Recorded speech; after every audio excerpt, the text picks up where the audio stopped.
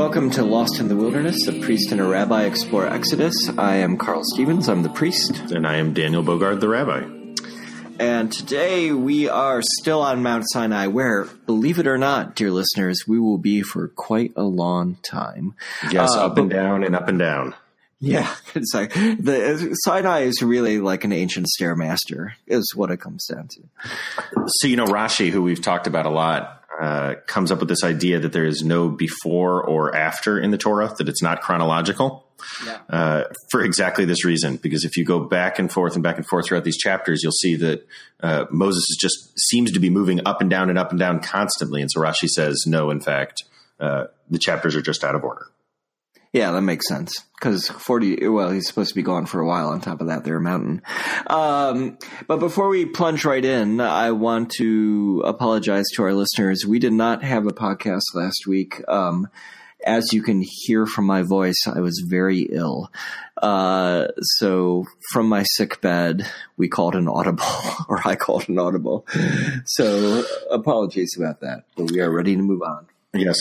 Yeah. Glad to be with everyone. Yeah. So, Daniel, should we just jump right into chapter 21? Chapter 21. And actually, we've got, a very different introduction to this section. Now, the Ela Mishpatim, that these are the rules that you shall set before them. So really quickly, we know that we're in a different genre here. This is not going to be the narrative that we've become used to.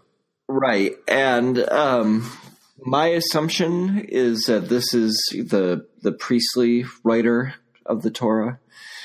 So if listeners remember, the famous documentary hypothesis says that the Torah was composed by 4 different schools of thought. The priestly, the Yahwehist, the Elohimist, and the, what's the last one? Deuteronomist. I knew I was close. And I'm guessing this is the priestly, but am I right about that, Daniel? That would seem reasonable to me that this is the priestly. And I should say that scholars today more and more view this as these 4 categories, instead of being firm boundaries of 4 different groups that wrote it, as really being sort of 4 schools that came together over time. And within those schools, you have all sorts of documents as well. Go ahead. Well, you might have somebody from the priestly school who has a kind of love of the Deuteronomist school and is bringing stuff in. Is that what you're saying? Yeah, but also the idea that even the priestly material, right? If we talk about there being 4 different sources, J, P, and D, P being the priestly material. But if you go to just the priestly material, you can break that down into multiple sources within there as well. And the same being true of each of the others. Okay. But yeah, this sure seems priestly to me here. Right. It's the concern with details and order that really point towards the priests. But a different kind of priestly material than we've gotten used to, right? Because we're not talking about sacrifices here. Yeah, we're talking about laws. So let's get starting talking about those laws, shall we? Let's jump in. Okay. These are the rules that you shall set before them. When you acquire a Hebrew slave, he shall serve 6 years. In the 7th year, he shall go free without payment. Okay, so to begin with, what are they doing acquiring slaves? Didn't they just get out of slavery? Isn't that the whole point here? Yeah, it's pretty ironic and depressing here, right? The move from enslaved to enslaver doesn't take very long, evidently. Well, and also it's specifically a Hebrew slave, so they are enslaving each other. They're enslaving each other. Which might make it even more problematic. So when the Talmud looks at this, the Talmud understands this word slavery here as being much closer to what we might think of as an indentured servant, in the sense that there is economic choice that goes into it. We are not talking about American-style racialized slavery. But, what's interesting to me is the text just seems to take it for granted that slavery is a fact of life and that the best we can do is not to outlaw slavery, but to put boundaries around the acceptability of practices within it. So these are not people who have been kidnapped into slavery. These are people who, because of poverty or some other horrible happenstance in their lives or the lives of their parents, agreed to be slaves to somebody else. Yeah. I mean, what agreement means, all right? Think about the kind of duress you have to be under to be willing to sell yourself or your child. But we are talking about debtors' slavery, mostly, particularly with a Hebrew slave. And does the whole idea of a jubilee year apply here? Like, you could say for 7 years I'll be a slave, but when that jubilee year rolls around, is it 7 years? I'm not even sure. Then I'll be free. Is that possible? Yeah. So certainly at the jubilee year, everyone would go free that 50th year. But we've got a sabbatical year here too, right? When you acquire a Hebrew slave, he shall serve 6 years. In the 7th year, he shall go free without payment. Okay, so this is something different than the Jubilee. This is just to say only 6 years a slave, and then you're free no matter what, if you're a Hebrew. Yes. The Jubilee would also work as an additional get out of slavery free card. Okay, so if I wanted to sell myself into slavery, what I would want to do is do that in the year before, maybe a month or so before the Jubilee. Exactly. Exactly. You got to time these things right. Yes, which is why, by the way, many scholars believe the Jubilee was never practiced. Really? It's aspirational, but the economics of it just never create a possibility, right? Because think of it this way. If we think of the Jubilee, which relieves all debt as well, it would mean a total freeze of credit, essentially, ancient world credit and loans in the years leading up to the Jubilee, right? You'd be more than willing to give out loans in the first year. But as you start getting to that 49th year, everything would freeze up and the economics of the society would collapse. Yeah, unless you tried to have a society without credit and loans. But I'm not an economist, but I don't think that's ever existed. No, actually, and we've got a line that in this week's portion that talks about the obligation to give a loan. Okay. All right, so moving on to verse 3, if he, being the slave, came by himself, he shall go out by himself. If he was husband to a wife, his wife shall go out with him. So husband and wife are both freed at the same time in that 7th year. Yep. If his master should give him a wife, and she bears him sons or daughters, the wife and her children shall be her master's, and he shall go out by himself. Right. Everything up to this point has been like, oh, okay, well, as long as there's slavery, at least it looks like reasonable rules. Yeah. This feels less reasonable, I think. Yeah, it starts to feel like you could, if you were a clever master, you could trap your slave by means of the heart, right? You could say, I'm going to get this slave to love another slave in my service, and therefore they will not take that 7 year out. Yes. It's also got that sort of creepy dog breeder of humans kind of quality here. Yeah. I think it's a particular kind of evil that uses the back to my point, the best intentions of humanity, our ability to love as a way of enslaving us, and then trying to breed us. So there is something deeply gross about this scenario. And if the slave should solemnly say, I love my master, my wife, and my children, I will not go free, his master shall make him approach the gods, plural there, and make him approach the door or the doorpost, and his master shall pierce his ear with an awl, and he shall serve him perpetually. Okay, there is a lot of stuff going on here. There's a lot here. So you have gods as your translation? I do, yeah. What do you have? Interesting, just God with a capital. Wow, okay. So the note from Alter says, the word translated here as gods, Elohim, is a famous crux. Though plural in form, when it is treated grammatically as a singular, it usually means God. When it is treated as a plural, it usually means God. So occasionally, in sequence, one cannot tell whether it is singular or plural. Rabbinic tradition sought to avert any possible scandal in the verse by interpreting Elohim as judges.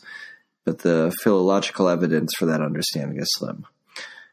Should I go on with this lengthy footnote? No, that was really interesting. Okay. It says the most plausible proposal that has been made is that the reference is to household gods. Yeah. Because of the doorpost. Because apparently there was Near Eastern documents indicating that the doorpost was where the household gods were kept. Oh, interesting. That totally changes why you put the owl through the ear at the door then. Yeah. Yeah. Well, and can we just pause on the weirdness that here where God on Mount Sinai is giving Moses all of the laws for the people, we have one of those laws involving at least the possibility of polytheism, of household gods. Yeah. Yeah. Well, don't forget that, there's lots of places in the Bible with this. We didn't look at Genesis, but famously Rachel steals the household gods because she can't be apart from him, steals her dad's gods and takes them with her. Right. And Jacob doesn't seem to mind. He doesn't seem to mind. Her dad sure minds. He follows after her to get him back. Yeah. So it's not a light thing, I'd say, to walk off with the household gods. I wonder if within this time frame of Judaism, they were used in the kind of way that patron saints were and are used in Christianity, right? As we're monotheists who believe in God with a capital G, but we have these other spiritual beings who intercede on our behalf and can help us find lost objects and other things. It becomes very much a poo thing in Judaism that God forbid you should ever, well, that's ironic, God forbid, that God forbid that you should sort of ever have that kind of setup where you have these intermediaries. But interestingly, Hasidic Jews, ultra-Orthodox Jews who came out of Eastern Europe have a ton of this, and they get it from the Christian Orthodox Church. Really? What do you mean? So they have like icons of the patriarchs or something, or? So it tends not to be icons, but the biggest version of this is that the head rabbi of any given sect of the Hasidic world, the Rebbe of that group, and there's all sorts of different groups, and they're always splitting up. The Rebbe is often treated as a true intermediary between God and the people. Wow. And people show up at the Rebbe's graves after they've died to go pray that the Rebbe in heaven can intercede for them. Wow. There's a whole tradition that the Rebbe becomes your lawyer once he's died and goes up to argue your case in the divine court. And so you have to convince the Rebbe to take up your case and spend more time with it and all these sorts of things. It's a whole phenomenon that clearly comes out of the influence of the Orthodox Church, though if you were to ask Hasidim, they would disagree with that. My mind is being just entirely blown in this moment. I had no idea. And I take it, so in Orthodoxy, there was this huge iconoclast controversy that was really a response to Islam, where people started to suddenly feel very nervous about this whole idea, and particularly about the idea that they'd have images of these intercessory figures. Is that true at all in Judaism? I mean, so, there's a lot of pushback against the Hasidic movement for moves like this. There's a whole movement called the Misnoigdim, the rationalists, who look at the Hasidim and say that, they've gone off the deep end here. But what I would say is broader than that, there has long been a strong tradition of not having any images of human beings that could be prayed to the point where we find some classic Passover Haggadahs, the book you use for a Passover Seder at your house, where all of the images of people have duck faces. What? Why? Duck faces? Or chicken faces or some sort of foul face, that is there just as a substitute so that, God forbid, it's not like you're making an idolatrous image of someone. Wow, that is amazing. Why a duck or a chicken? I don't know where that tradition came from, but you find a lot of it. It spreads pretty quickly. Okay. And it's pretty cool. You open up these 600-year manuscripts and you see these gorgeous, we're talking the sorts of classic illustrated manuscripts with, gold leaf and all of that and beautiful imagery and people with duck faces. This is so amazing to me. I don't even know what to say. If we wanted to go and look at that, where would we find them? My guess is if you go to the DSO Big Read website for this, we can post them up there. Yeah, sure. If you tell me where they are, I will send you some links. Okay, that sounds great. Okay, well, anyway, this has been a long digression from this one verse, and yet pretty fascinating. So we have some household gods. We have a slave who has decided he never wants to be free.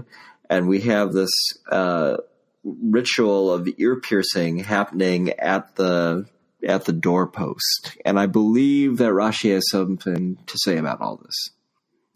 Yeah, this is one of the places that I think is where the rabbis go in quite a different direction than the text itself. Because if we look at what we've read about the slave who chooses to stay with his family and then has his ear pierced on the doorpost, it seems to actually be a pretty value neutral judgment here, right? Would you agree with that it's not a positive, it's not a negative? This is simply the ritual that has to happen if that's what he chooses? I agree.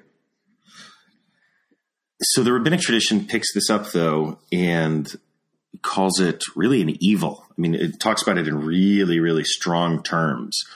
And the reason is this. It says, why is the slave pierced on his ear? Because this is the ear that heard at Mount Sinai that the children of Israel are my servants, are God's servants. And yet this person went and acquired a human master for himself. That ear should be pierced. Yeah, okay. But it's a little harsh, right? Because this person's other choice is to leave his wife and children. His family, right? Yeah, totally. So, I mean... Totally. So you can see the point, but shouldn't the fault really be in the master? Here isn't the sin that the master acquired a slave? Or even to raise it up a little higher, right? I think our expectations of the Bible and of religious literature are not that they should be somewhat marginally better than the typical practices of their day. Right? What an indictment of the Bible here. Yeah. Setting up a system where this is acceptable. Yeah. Right. Our expectation should be that it is a moral light for us, right? That it is a guide. But no, here we have something really gross and evil. There's a classic midrash that compares Noah to Abraham. Mm-hmm. Because both of them are called righteous. But Abraham is called righteous without qualification, whereas Noah is called righteous in his generation. Yeah. Right. It's a relative versus absolute morality that we're dealing with here. And at best, I think the apologetic we can offer to this text is that it's a relative morality for its time. Right. Righteous maybe within its generation, but within its generation, not for all time. Yeah. Well, and it even gets worse if we continue, because in verse 7, and should a man sell his daughter as a slave girl, she shall not go free as the male slaves go free. If she seem bad in the eyes of her master for whom she was intended, he shall let her be redeemed. To an outsider, he shall have no power to sell her, since he has broken faith with her. So let's talk about this for a minute, because this is mostly what Rashi does during this chapter, is he talks about what's actually being said here. So when a man sells his daughter as a slave, the idea here is that we're talking about a household servant, and we are talking about a girl who has not yet reached puberty. Yeah. Okay. So if a man says, in fact, the assumption is she goes free upon puberty, and Rashi gets quite descriptive as to what the markers of puberty are. Okay. okay, so a man might have a daughter and be like, I don't have enough money to support my daughter. I want her to be able to eat. I will sell her to this richer man. She's 7 years old. For the next 6 years or so, she'll, carry in water and work in the kitchen or do whatever. But I'm doing this in full knowledge that when she turns 13, her master, if he wants to, has every right to have sex with her if he finds her pleasing. So if he wants to marry her. Okay. And that's the notion here is, the boundary in the ancient world, particularly the Jewish ancient world or the Israelite ancient world, around marriage looked different. In fact, we're told that children can be married as early as the age of 3, girls. But we are not talking about marriage in the sense that we normally think of marriage. We're talking about marriage much more like a planned engagement. So we have these setups, seems to be in the biblical narrative, where a woman who was sold into slavery, a young girl who was sold into slavery, or maybe in this case, a young girl who is set up to be married in a wealthy person's home. That might happen at 3, and then she might go back and live with her parents until puberty. In this case, with the slavery, we've got a slightly different setup. It's very similar, other than her parents will receive some sum of money. She will go into the household, and she will stay there until puberty, at which point the master has a choice of either marrying her himself, marrying her to one of his sons, someone in his household, or letting her go free with payment. And that's the notion of redemption. Yeah. Okay. Well, that seems a little bit better, frankly, than the somewhat dire situation I was painting. Maybe. I mean, there's a lot of apologetics within what I just said there too. So who knows? Yeah. And I take it she would then possibly be one of many wives. We're not in a monogamous marital culture here, right? We are not. We are certainly not. And particularly, you would imagine that would be true of the socioeconomic class that would be buying young children. Wow, it really, when you say it like that, the apologetics seem pretty terrible, don't they? And just kind of the human grossness of being like an older man, receiving a 7-year-old into his care and then spending the next years wondering if she's going to develop in a way that he'll want to marry her and have sex with her. Like the whole thing, in terms of like pedophilia today, we would call this grooming. So I think it's pretty gross. I don't think there's a way around it. Now, the interesting piece here too, though, is the text itself here understands itself as providing protections for girls that otherwise wouldn't exist. Well, and that's what's so interesting is the moral grossness of it, and the fact that within its day it was more than likely a moral step forward. Right. Yeah. You wonder what else is going on in the world around this. And, also, I know I'm on my ethical high horse, but this kind of practice was not unknown in Christian Europe for centuries and centuries, so it's not like we are talking about something that is exceptional to ancient Israel. This unfortunately seems to be part of human culture all around the world. Yeah. And look, we know that a number of these particular verses were used to justify some of the worst parts of American racial slavery. Right. And might be still used today to justify some of the worst parts of the patriarchy, particularly in households that, are clinging to that as a motto for how they should exist. Okay, so it goes on, and if for his son he intended her, according to the practice of daughters he shall do for her. If another woman he shall take for himself, he must not stint for this one her meals. So Pause for a moment. If he designates her for his sons, he shall deal with her as the practice with, what was your word, with the daughters? Yes. So that's the literal translation. But the idea here is with free women. Yeah. As opposed to slaves, meaning that she has that status of a free woman, even though she was sold into slavery. Right. So she comes into the household, the father thinking this will be a good wife to my boy eventually. So she's treated in a different way. Instead of going to work in the kitchen, she goes and hangs out with the daughters or whatever. Yes, but it's also in terms of her social position. If she marries the son, she can't be treated as his slave wife. She must be treated as a true wife. Okay. This is good distinctions. Okay. So anyway, if another woman he should take for himself, he must not stint for this one her meals, her wardrobe, and her conjugal rights. And if he does not do the three for her, she shall go free without payment, with no money. I'm just trying to imagine like the moral person who would be like, I have been starving my wife and having her dressed in rags. But I understand I need to set her free from this, like it's hard to imagine that the behavior or the mindset that would starve, one's wife would then lead automatically into the right and ethical thing to do. So what I would say is, remember that this is not creating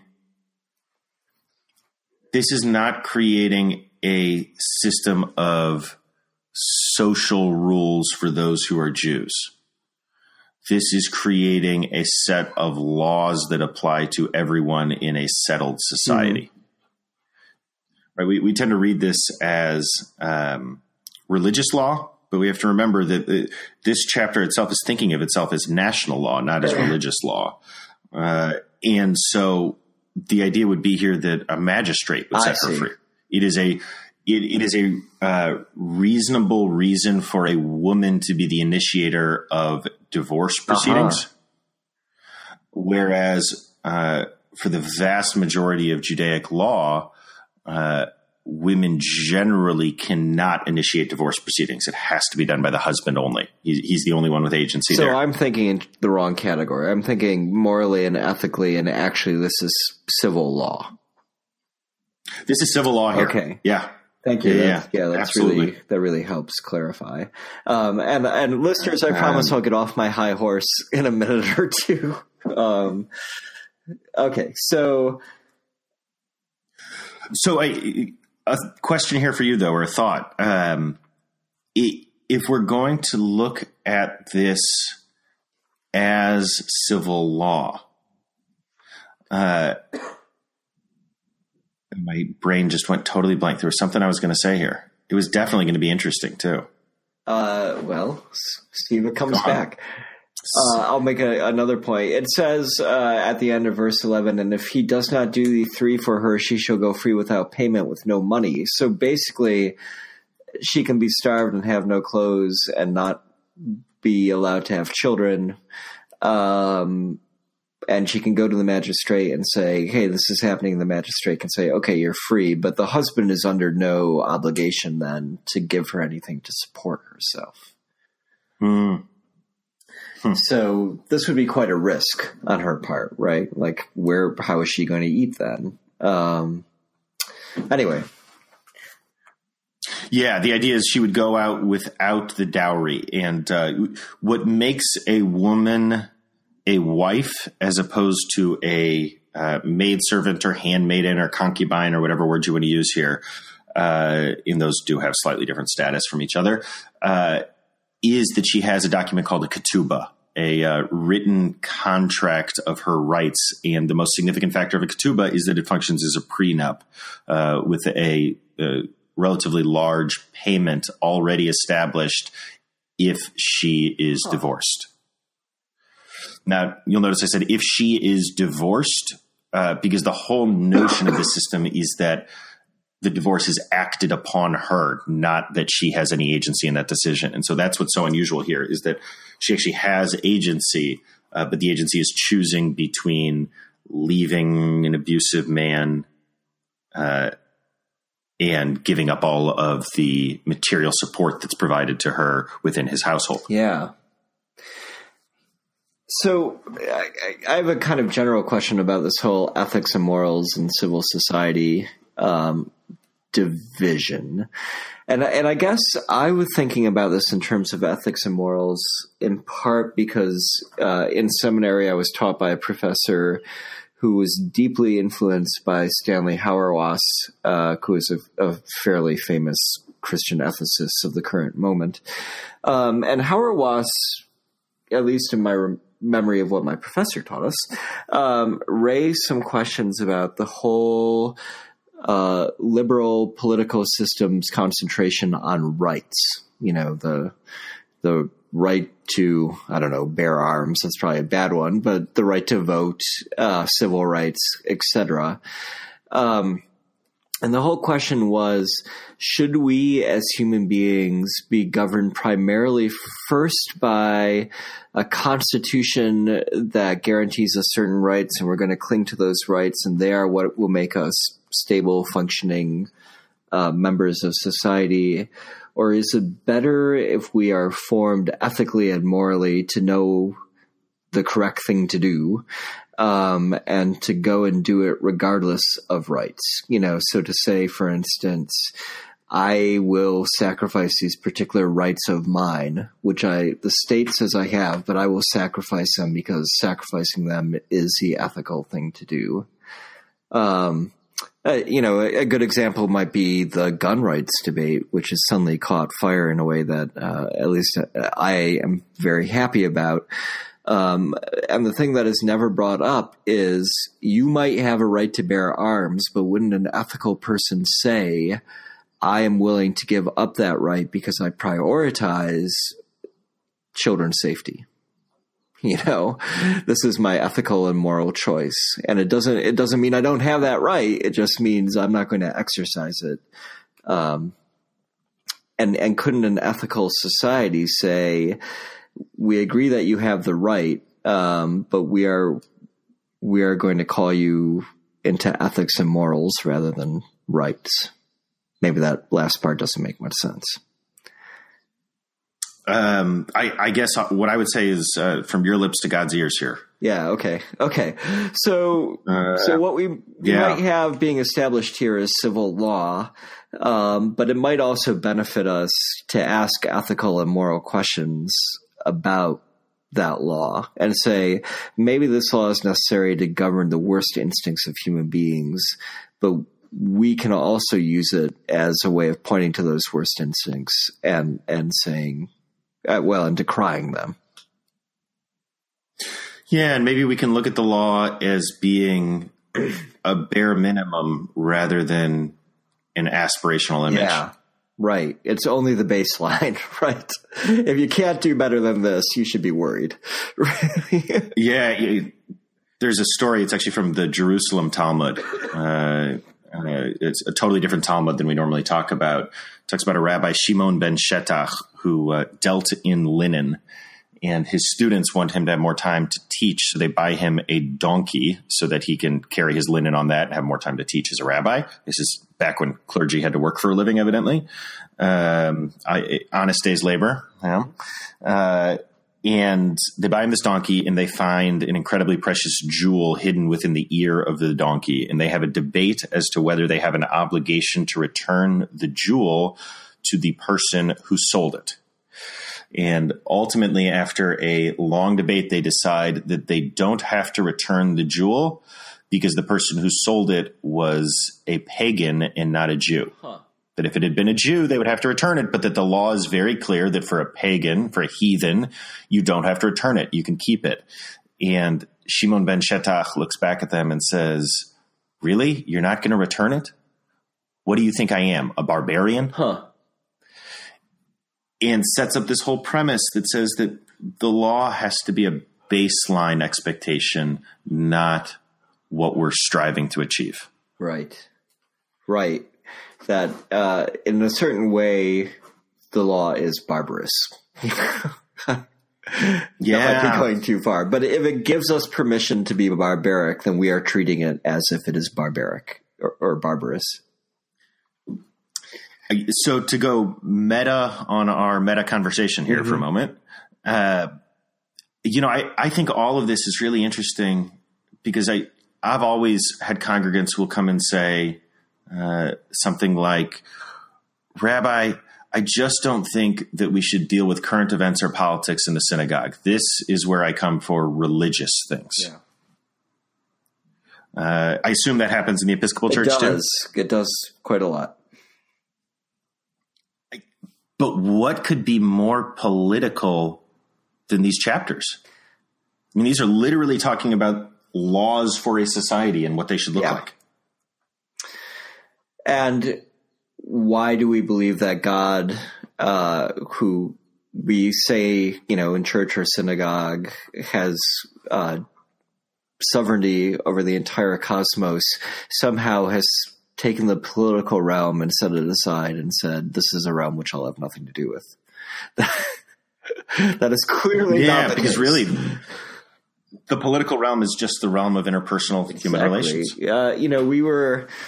I was meeting with some young priests last week, and we were talking about Lenten disciplines, and we were asking the question, why is it that we are okay to say to individuals, you should have some kind of Lenten discipline, something you give up or take on for Lent, but we don't say it to communities. We don't say to a church, for instance, how about as a community Lenten discipline, we will completely give up gossiping about each other. And we'll call each other to account if we do. We don't do that. Well, I feel like we should at least have weekly meetings where we can talk about who's gossiping too much. So. Yeah, we should do it in private, actually. I mean, I don't think we want a big meeting. But broadcast it online for people who can't make it. All right. Anyway, we've jumped ship. Let's get back to this text here before it's too late. This is a triple axle of start jumping that we've done. Really actually, so. This is a long chapter, so we don't start moving quick, we're screwed. You're right. Okay, let's go. Okay, so you now we leave aside the concern over women, and we go to violence. So, verse 12: He who strikes a man and he dies is doomed to die. And he who did not plot it, but God made it befall him, I shall set apart for you a place to which he may flee. And should a man scheme against his fellow man to kill him by cunning, from my altar you shall take him to die. And he who strikes his father or his mother is doomed to die. So let's talk about this place that you go to for manslaughter. Yeah. Oh. What's going on here? Well, it's sanctuary, right? This is an ancient and important idea that there are places where people can go to, well, in some cases, really to escape justice. But doesn't that mean escaping our fallible human understanding of justice? I don't know. Yeah. So is the idea that there are some people who don't deserve to be punished, but their presence becomes so problematic for a society that they have to leave? Yeah, it sounds that way. But also, I have a note in Altar here that says this also has something to do with vendetta.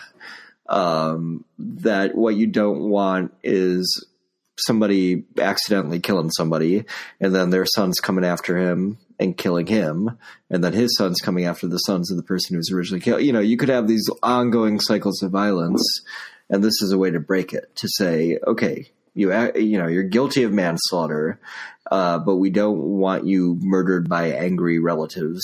So go to this place, this town or village of refuge, and stay there.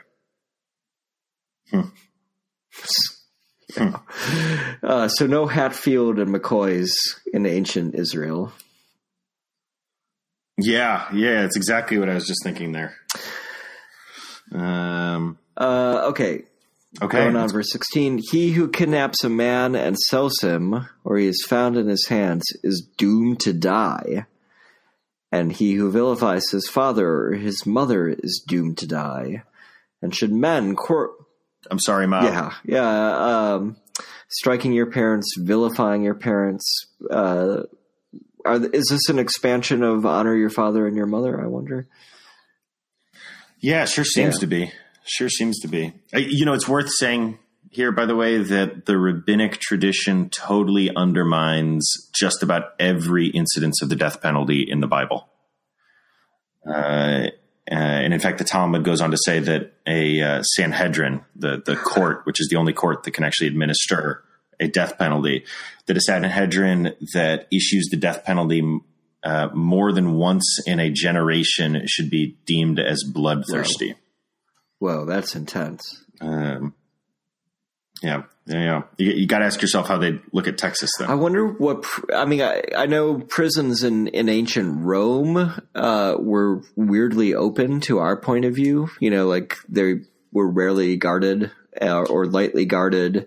So you would be sentenced to prison and you'd go to the prison and you'd sit there, but there was no reason beyond social shame and the knowledge that you should be in prison that you couldn't just leave. So I wonder if that was true too of ancient Israel. If,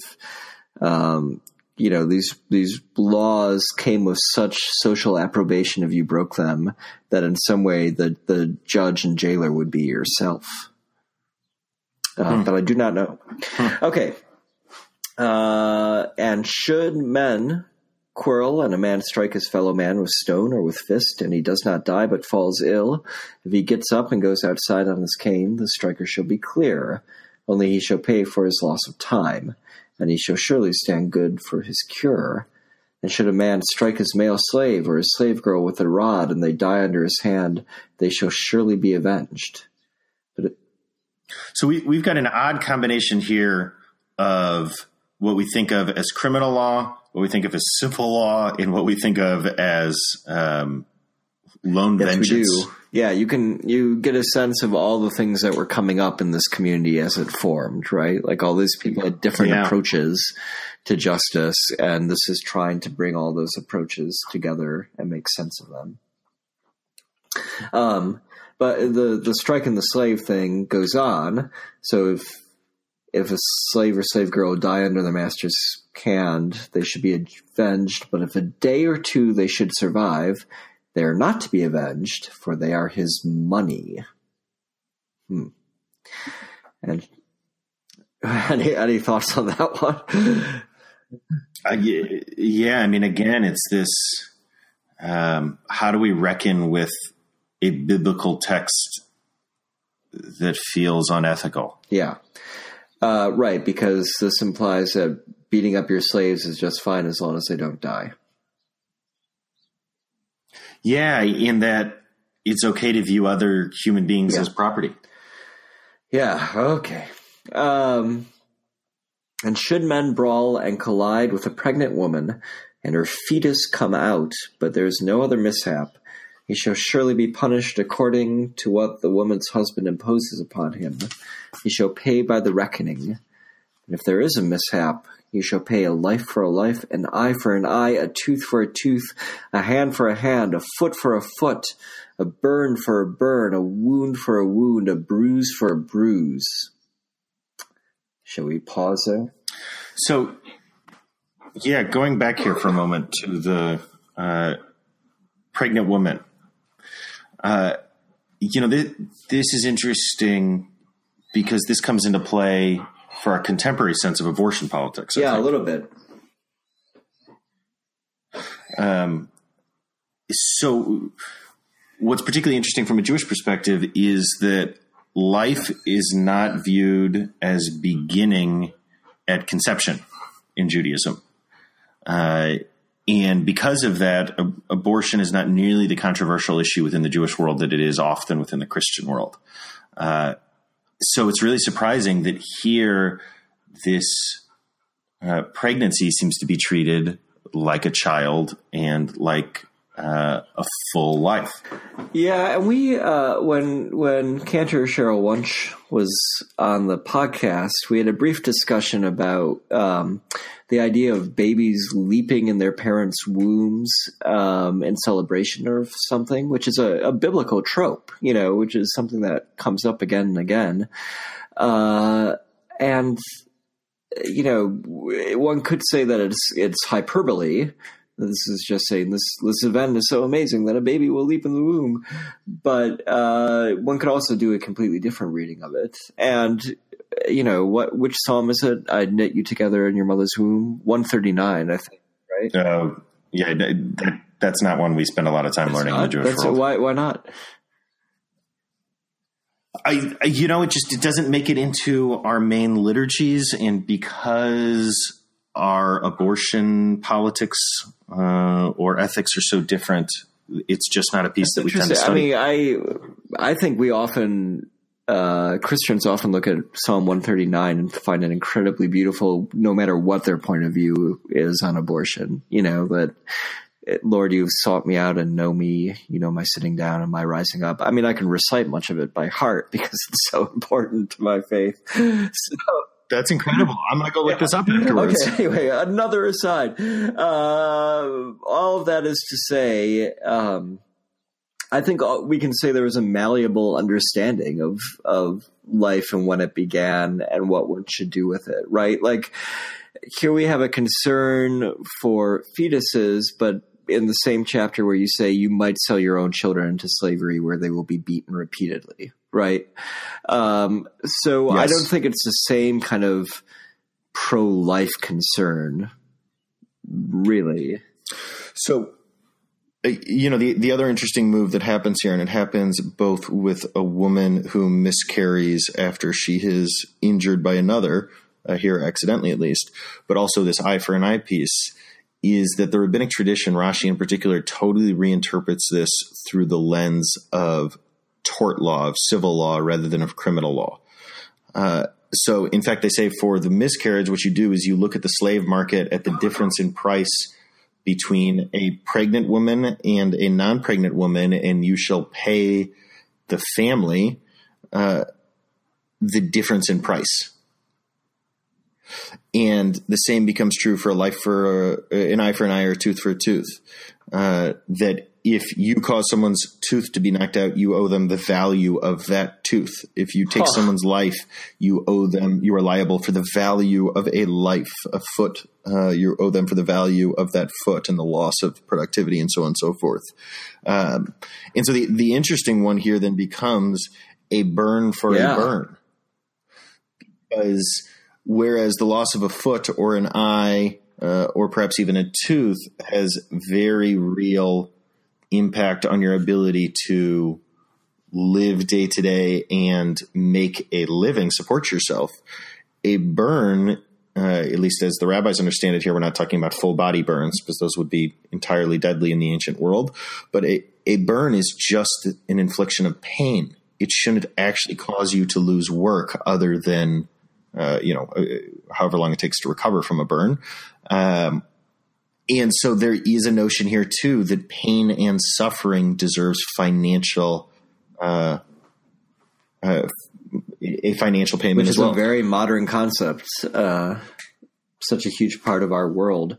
So, what is Judaism's relationship to suing people in court? And let me preface it by saying that St. Paul in 1 Corinthians says very clearly that Christians should not sue each other. Now, we just need to look around and know that nobody pays any attention to that whatsoever. But is there any injunction like that in Judaism? No, I'd say the closest injunction we get, and it actually comes from a legal ruling that derives from the first verse of our chapter this week, is that if there is the option of an intra-Jewish communal court, you must always select that and never take your issues to the outside secular or oftentimes not secular magistrate. I think this is probably a law that is sociological rather than theological in its origin. Right. For most of Jewish history, if you were taking your claims outside of the local Jewish community, you were turning your back on the Jewish community. Right. So in some ways, the law, I guess really in many ways, our theme today is that the law is a way of community belonging, community formation, community belonging. And ooh, I love that. I hadn't thought of it that way. And you don't want to you don't want to like seek a better judgment on your behalf if it means that you will be separating yourself from community to do so. And doing damage to the whole hurting system. The community. Okay. Let's journey on. And should a man strike the eye of his male slave or the eye of his slave girl, we are at verse 26, and ruin it, he shall send him off free for their eye. And if he should knock out the tooth of the male slave or the tooth of the slave girl, he shall send them off free for the tooth. And should an ox gore a man or a woman and they die, the ox shall surely be stoned, and its flesh shall not be eaten, and the ox's owner is clear. And if the ox... God, so we've got some laws about slaves here getting to go free that seem much more humanitarian than many of the other laws we've got in this chapter. So you can beat your slaves, but not if you're going to do them permanent bodily harm. Yeah, that seems to be the boundary here. However, oxes have no real rights. Verse 29, and if the ox is a gorer from time past and was warned against to his owner who did not keep it in, and it caused the death of a man or a woman, the ox shall be stoned, and his owner too shall be put to death. So this seems absurd to us, but we actually know, we have examples from medieval Europe where animals were treated like people, and there were trials put on for animals that gored and then given the death penalty. Also in Christian Europe. The trials of pigs and things like that. Actually, that's what I was thinking. In Christian trials. I'm sure this happened in the Jewish world, but I don't know any examples. Yeah. So it's not actually that unusual of a thing. It just seems absurd to us in our modern ears. I mean, if you have a dog that repeatedly bites people, can't a judge rule against you and the judgment be that the dog be put down? Is that still true? I guess I hadn't thought of it. Yeah. Okay. Same exact idea. Okay. I take back my modernist objection. I'm sure, animal rights people would be outraged, but I'm not sure whether it still happens or not, but it used to. So, if restitution be set for him, he shall pay for the redemption of his life, whatever will be set for him. Wait a minute. The ox shall pay for the redemption of its life. Whether a son it gore or a daughter it gore, according to this practice, it shall be done to him. If the ox should gore a male slave or a slave girl, 30 shekels of silver he shall give to his master, and the ox shall be stoned. And should a man open a pit, or should a man dig a pit and not cover it, and an ox or donkey fall in, the owner of the pit shall pay silver, shall make good to its owner, and the carcass shall be his. I'm just getting the sudden insight that there was a lot of ox goring going on back then. A lot of ox goring. It's actually worth pointing out here that this section in particular becomes the basis for Jewish tort law. That these become understood as categories fundamentally. And the question in any case of civil damages begins by saying, is this a case that fundamentally falls into a pit category or an ox that gores category or so on and so forth? These become separate legal ideas rather than specific examples. Okay, so just to finish the chapter, should a man's ox collide, so now we have a collide category, with his fellow man's ox and it die, they shall sell the live ox and divide the money for it equally, and the carcass too they shall divide equally. Which actually seems like a reasonable it should be. solution can you to that imagine problem? Like a car accident where you're like, okay, the solution is we're going to sell the ruined car, or we're going to sell the not ruined car, and then the scrap from the ruined car we will divide them up between us. That'd be kind of cool, actually. But okay. Or if it is known that the ox is a gorer from time past and its owner did not keep it in, he shall surely pay an ox for an ox, and the carcass shall be his. Should a man steal an ox or a sheep and slaughter it or sell it, 5 cattle he shall pay for the ox, and 4 sheep for the sheep. Okay, so we've got what we would think of as punitive damages here to prevent future theft. So this is what we've learned about ancient Israel today, dear listeners. There were a lot of slaves. There were a lot of bad-tempered oxen. And it was not that great to be a young girl in that time. So No. Truisms from Father Carl. And as I think both you and I are parents of daughters, right, Daniel? It makes me very happy that I live today, and my daughter particularly lives today. No matter how horrible things sometimes are, they're a hell of a lot better than this. Yeah, I just started, what's his name, Pinkerty? Pinkerty's new book that he just released that Bill Gates had called his previous book the most important book he'd ever read. And I saw the review of this new one where Bill Gates said, this is my new most important book. And so I'm in the middle of it, but he makes a really compelling case that though we look around the world and feel like the world is in decline and in destruction, that there is, we are clearly better and getting better. I tend to agree with that, and sometimes that's a controversial position to hold. And sometimes I wonder if I hold it because of my privilege. It sure is easier to see when you're sitting in a position of privilege, right? So I agree with it, and also I hear those who say, try living as an African American person in the United States, right? Or as a woman. Yep. So, okay. Well, listeners, we're kind of ending on a hopeful note with some caveats. But the truth is, this is about law, and the fact that we have laws has to do with the human tendency towards evil and is depressing. So we hope we have not depressed you too much this week. We will be recording next week, and then the week after we will be podcasting live from the cathedral as part of the cathedral's From Bondage to Liberation Lenten series, which starts tonight with the bishop teaching, and he will teach all the weeks except for the one that we are podcasting in. So we will be the bishop's recess, and hopefully we'll be about a tenth as interesting as he is. But that said, if you have an opportunity to watch that, my understanding is that there will be a text number set up where you can text in questions. And Daniel and I are planning to do it as a kind of Havruta Bible study, including everyone, so that people in the audience and people texting in questions can interrupt us with those questions as we go.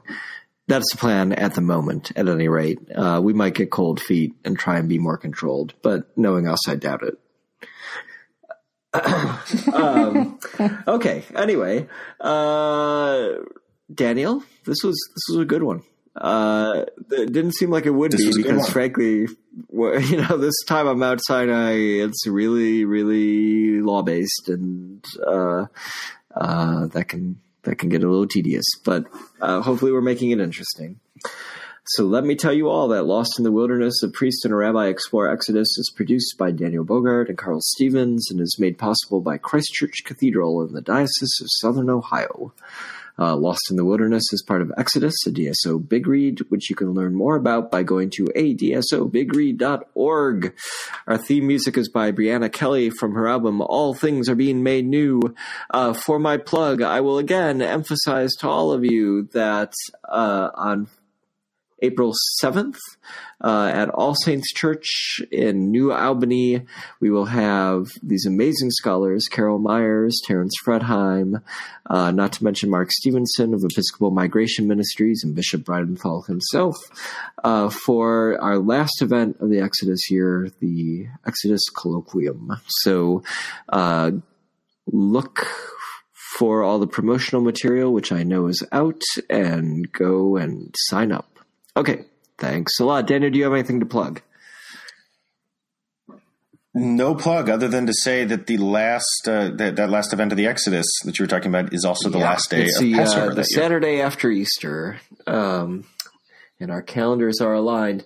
And in 2 weeks, we'll get to the 3 festivals that God commands, so that'll be exciting in our reading of Exodus. All right, my friends, before I lose my voice, be good in the world. Don't do any of the things that the laws that we are just given, we're designed to prevent. Do not let your ox gore anyone this week.